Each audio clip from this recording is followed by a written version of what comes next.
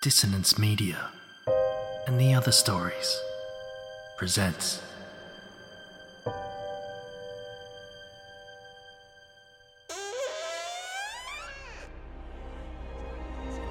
Step into the abyss of After the Gloaming, a gothic fiction podcast that delves into the depths of human emotion.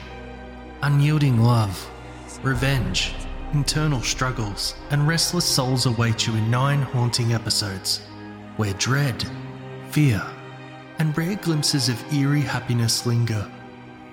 Dare to listen on your favourite podcatcher? After the Gloaming beckons.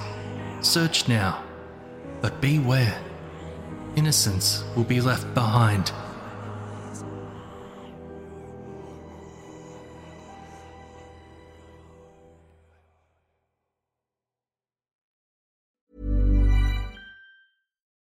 Life is full of what-ifs. Some awesome, like what if AI could fold your laundry? And some, well, less awesome, like what if you have unexpected medical costs? United Healthcare can help get you covered with Health Protector Guard fixed indemnity insurance plans. They supplement your primary plan to help you manage out-of-pocket costs. No deductibles, no enrollment periods, and especially no more what-ifs. Visit uh1.com to find the Health Protector Guard plan for you. Hiring for your small business? If you're not looking for professionals on LinkedIn, you're looking in the wrong place. That's like looking for your car keys in a fish tank. LinkedIn helps you hire professionals you can't find anywhere else, even those who aren't actively searching for a new job but might be open to the perfect role. In a given month, over 70% of LinkedIn users don't even visit other leading job sites. So start looking in the right place. With LinkedIn, you can hire professionals like a professional. Post your free job on linkedin.com/people today. And now, the Story Studio Hawk and Cleaver presents The Witching Hour.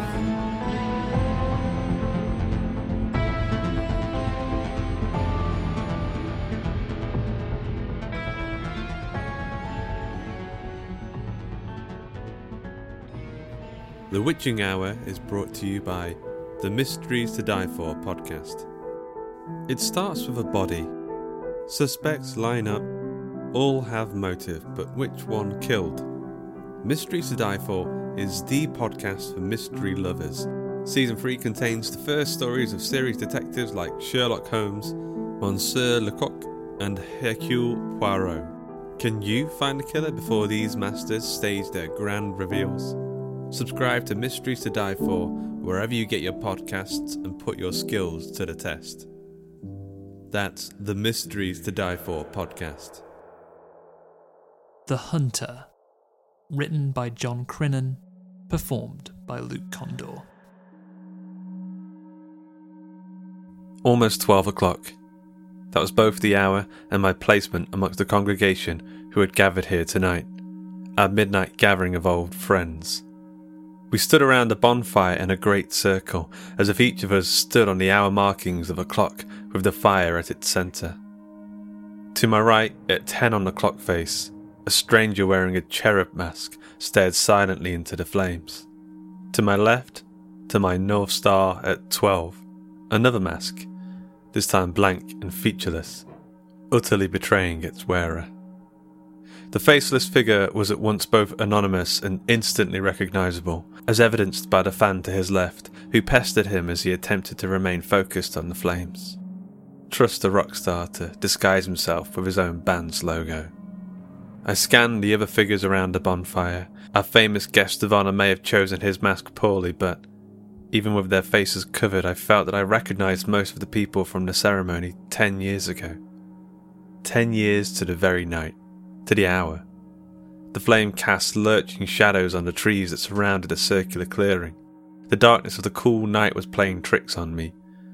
On any other night, I'd be long in bed. The early bird catches the worm. That's what my father had taught me. Not that my commitment to early nights had been making much difference lately. I hadn't slept properly in months. I closed my eyes and felt the weariness deep in my bones. The ritual had rid me of my problems once before, but I had been young, stupid, careless with my ask. Perhaps it would finally give me peace tonight. Perhaps I would finally be able to sleep. but the ritual wouldn't give me what I most desired without a sacrifice. I opened my eyes and stared at the object in my hands, a chalice. It had already made its way around the circle, but a few mouthfuls of the dark, viscous liquid remained. I knew what came next. The liquid draft hit my stomach like a stone. Its effect was instantaneous, a roaring in my ears, a blinding flash of light. I almost fell to my knees, but somehow I kept my balance. My head lolled and the top-heavy deer skull mask that I wore threatened to topple me.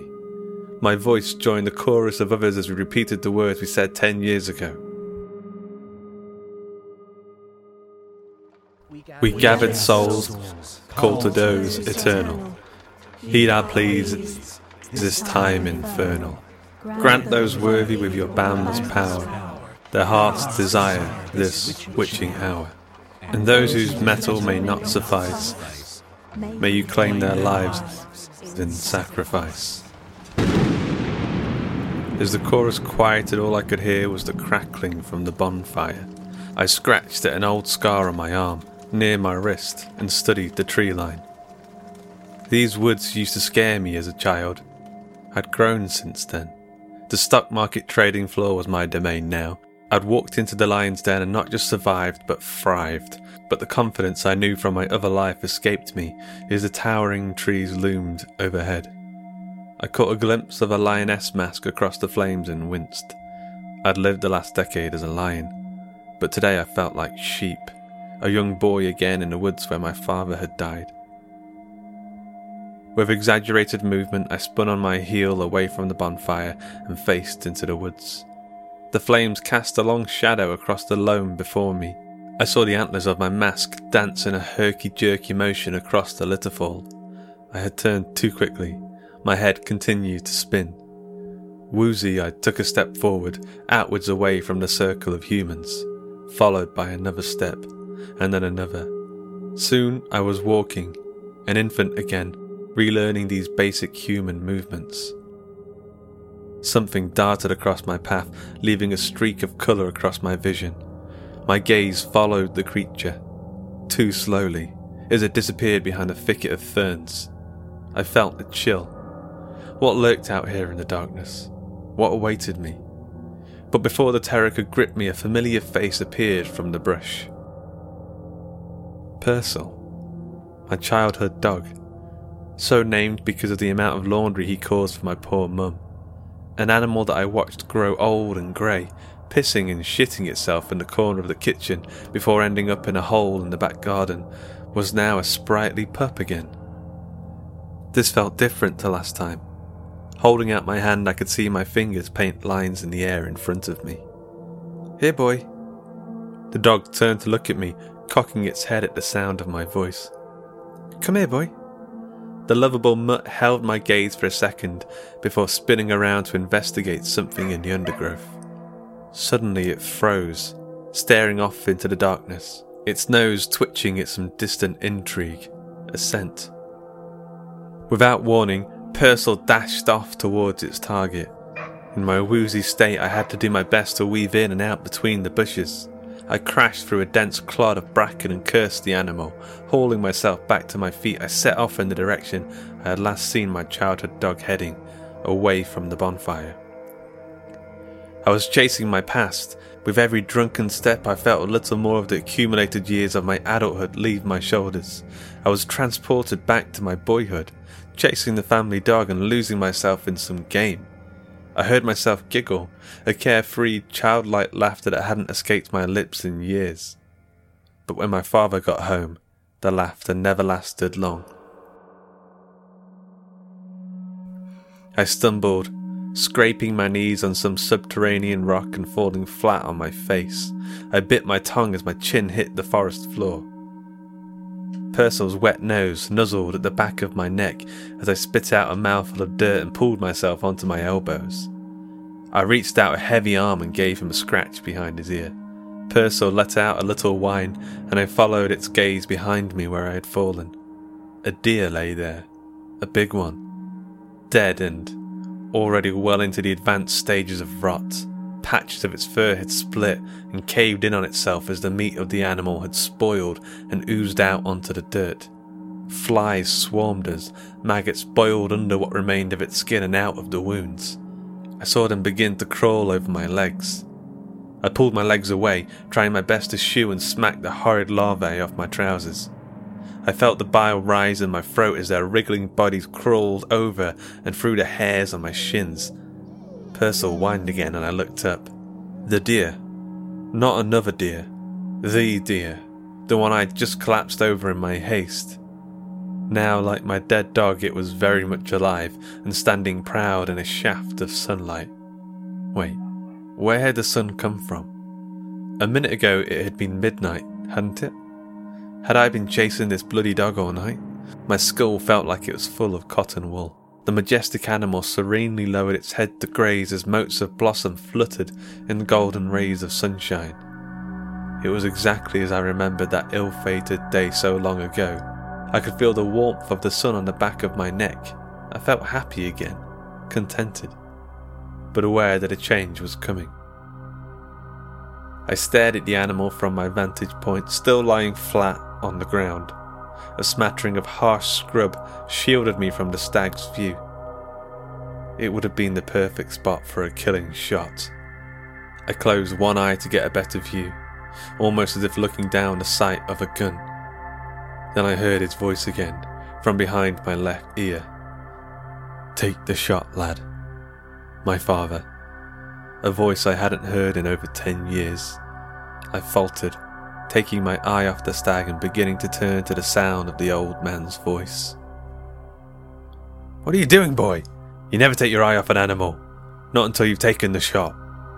I felt a smack across the back of my head, one so hard it blurred my vision. "Shoot, damn you!" My eyes attempted to locate the great beast again. Looking through the rifle's sight, where did this gun come from? I searched the foliage. I felt tears form in my eyes. I can't. Another smack knocked my protest away. "You're my own flesh and blood, and I didn't raise a softie." I squeezed my eyes shut, forgetting about the rifle in my hand, forgetting about the hunt, forgetting about everything except my father. I began to sob when his booming voice echoed firmly in my ears. "Look at me, boy." I was shaking. The weapon rattled in my grip. I said, "Look at me." I slowly opened my eyes. My father was standing there before me. His own eyes were 2 pinpricks of burning rage. There was some part of my brain that I remembered that I was a grown man, one who had bullied and manipulated to get what I wanted, who had gotten into drunken fistfights in bars and won, who had spat in the faces of those who had wronged me. But right now, in the old man's gaze, I was that frightened little kid again, the one who had run away from this place with my terrible secret and swore never to return. I hated that kid. Hated that I had ever been that weak. And yet here I was, back again, unable to break my death stare with the one thing in this world that I was still scared of. I felt like I could piss myself at any moment if one of us didn't look away soon. Just as I worried that those 2 eyes might burn themselves permanently into my retinas, they popped out of existence, and in their place were the terrible eyes of the stag. It stared at me with the same intensity as my father just had. My hiding spot had been compromised. The animal could see me, perhaps into my soul. But no longer was it the same proud beast that I had failed to kill on that last hunt with Dad. Now the animal was the rotten carcass from the forest floor, impossibly standing, no, charging towards me. Its limbs were bone, draped with shreds of old skin. The meat still clinging to its frame was grey and spoiled. Black tendrils of its rancid guts hung and bounced from a great gash in its stomach. Its skull, its huge antlers, they were my mask staring back at me, and it was bearing down on my position. I jerked backwards as the horrid demon drew closer. There was no one here with me, not Purcell, not even my father, but in my hands I felt cold, hard steel. The rifle. Quickly I swung the barrel around, just as the reanimated stag corpse was upon me. I squeezed my eyes shut and blindly pulled the trigger. The shot was the loudest thing I'd ever heard. It cracked the trees and left a high-pitched whine in my ears. I waited. Slowly, Cautiously, I opened my eyes. The monster was gone, and in its place was my father again. No longer frightening, but now frail. He clutched his gut. I looked down and saw blood staining his shirt. His skin was pale, almost as pale as the bone of the beast's skull. He stared at me, trying to mouth something, but the words wouldn't come. All I could hear was my heart hammering in my chest. Here it was, the terrible truth that I had tried to outrun all my life. The reason I had to leave this place. The reason for the nightmares that brought me back to perform this ritual. I couldn't kill the stag. I had killed my own father. He fell, and I found myself, just like I did all those years ago, running to his body. His eyes were almost closed by the time I reached his side. He never did manage to get those words out. The whine from the cataclysmic gunshots still echoed in my ears as his huge, calloused hand went slack in my grip. Through tears, I absently spotted a tick clinging to the skin of his wrist, drinking its fill from the dead man's arm. You're my own flesh and blood, and I didn't raise it softly. Flesh and blood. I looked down at this once strong man and felt unworthy in his presence. We shared blood, so why wasn't I more like him? Why did I feel so scared? All my life I expected to grow into someone that this man might be proud of. But we were nothing alike. For years I thought I might be adopted. Maybe he secretly wished that I was. The tick moved, perhaps sensing the demise of its host. A single drop of crimson formed where it had detached itself. Blood. I pinched the little parasite between my thumb and forefinger and squeezed. More of my father's blood fell from its tiny mouth. Without hesitation, I pushed the insect onto my own skin and willed it to bite. When I felt its tiny jaws connect, I squeezed hard, emptying its stomach and killing it instantly. My father's blood rushed into my veins. I felt stronger instantly, more capable, and the dog was back, happily licking my face and jumping over me as if I'd just returned home after years away, which I guess was true. You did good.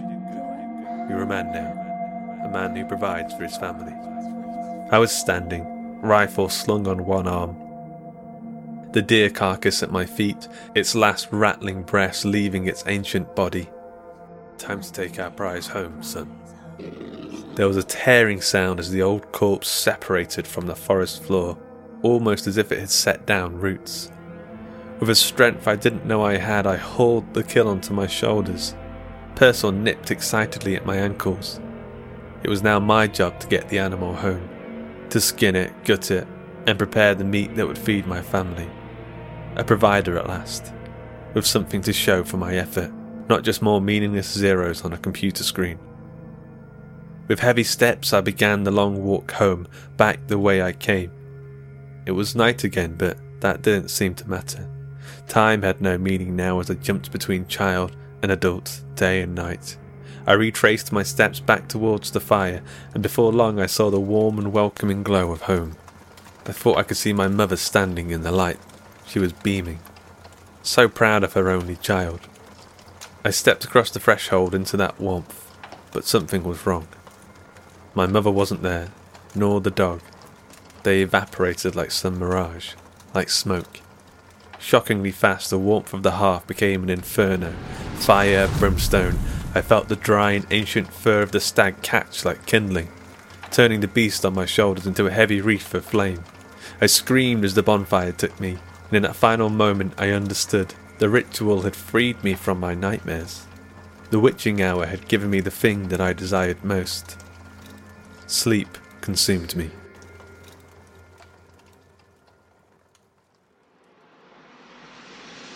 The Witching Hour is produced by Story Studio Hawk and Cleaver and directed by Andy Conduit Turner. Tonight's episode, The Hunter, was written by John Crennan and performed by Luke Condor. Music, sound, and editing are all from Duncan Muggleton, and additional sound effects are from freesound.org.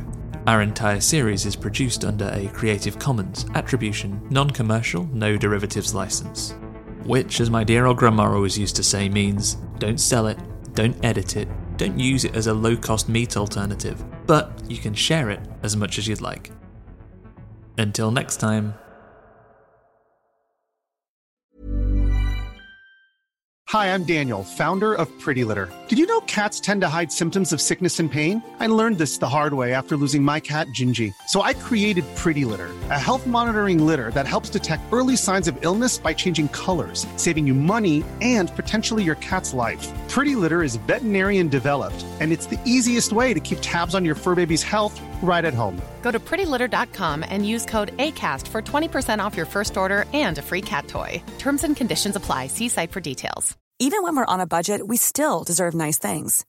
Quince is a place to scoop up stunning high-end goods for 50 to 80% less than similar brands.